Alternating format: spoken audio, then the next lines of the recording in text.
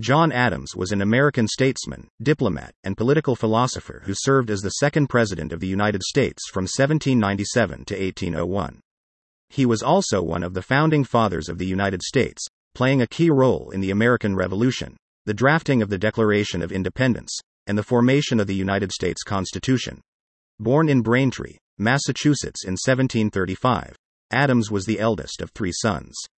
His father, John Adams Sr., was a farmer and shoemaker, and his mother, Susanna Boylston Adams, was the daughter of a wealthy family. Adams was educated at Harvard College, where he studied law and became interested in politics. In 1764, Adams married Abigail Smith, the daughter of a wealthy minister. The couple had 6 children, including John Quincy Adams, who later became the 6th President of the United States. Adams began his political career in 1765, when he became involved in the opposition to the Stamp Act. He quickly became known for his eloquent speeches and his defense of the rights of the colonists. In 1770, he was appointed to the Massachusetts House of Representatives, where he served until 1774. During the American Revolution, Adams played a key role in the drafting of the Declaration of Independence. He was a member of the Continental Congress and served on the committee that drafted the document. He also helped negotiate the Treaty of Paris, which ended the war and recognized the independence of the United States. After the war, Adams served as the first Vice President of the United States under George Washington. He was elected president in 1796, defeating Thomas Jefferson in a highly contested election. As president, Adams faced many challenges, including tensions with France and the rise of political parties. He signed the Alien and Sedition Acts, which were controversial measures aimed at curbing dissent and preventing foreign influence in American politics. Despite his accomplishments, Adams was not always popular with the American people. He was criticized for his policies and his personality, which was seen as cold and aloof.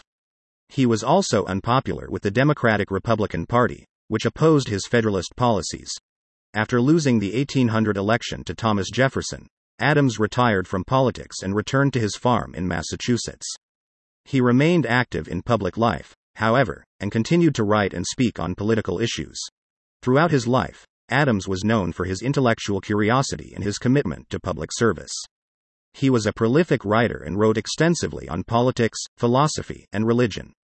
His most famous work is probably his defense of the Constitutions of Government of the United States, which was published in 3 volumes between 1787 and 1788.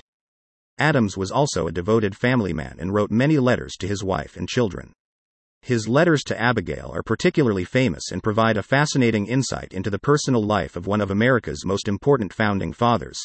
Although he was not always popular during his lifetime, Adams is now widely recognized as one of the most important figures in American history. His contributions to the American Revolution, the drafting of the Declaration of Independence, and the formation of the United States Constitution have had a lasting impact on American politics and society. In conclusion, John Adams was a remarkable man who played a key role in the founding of the United States. His commitment to public service, his intellectual curiosity, and his devotion to his family are all qualities that continue to inspire Americans today.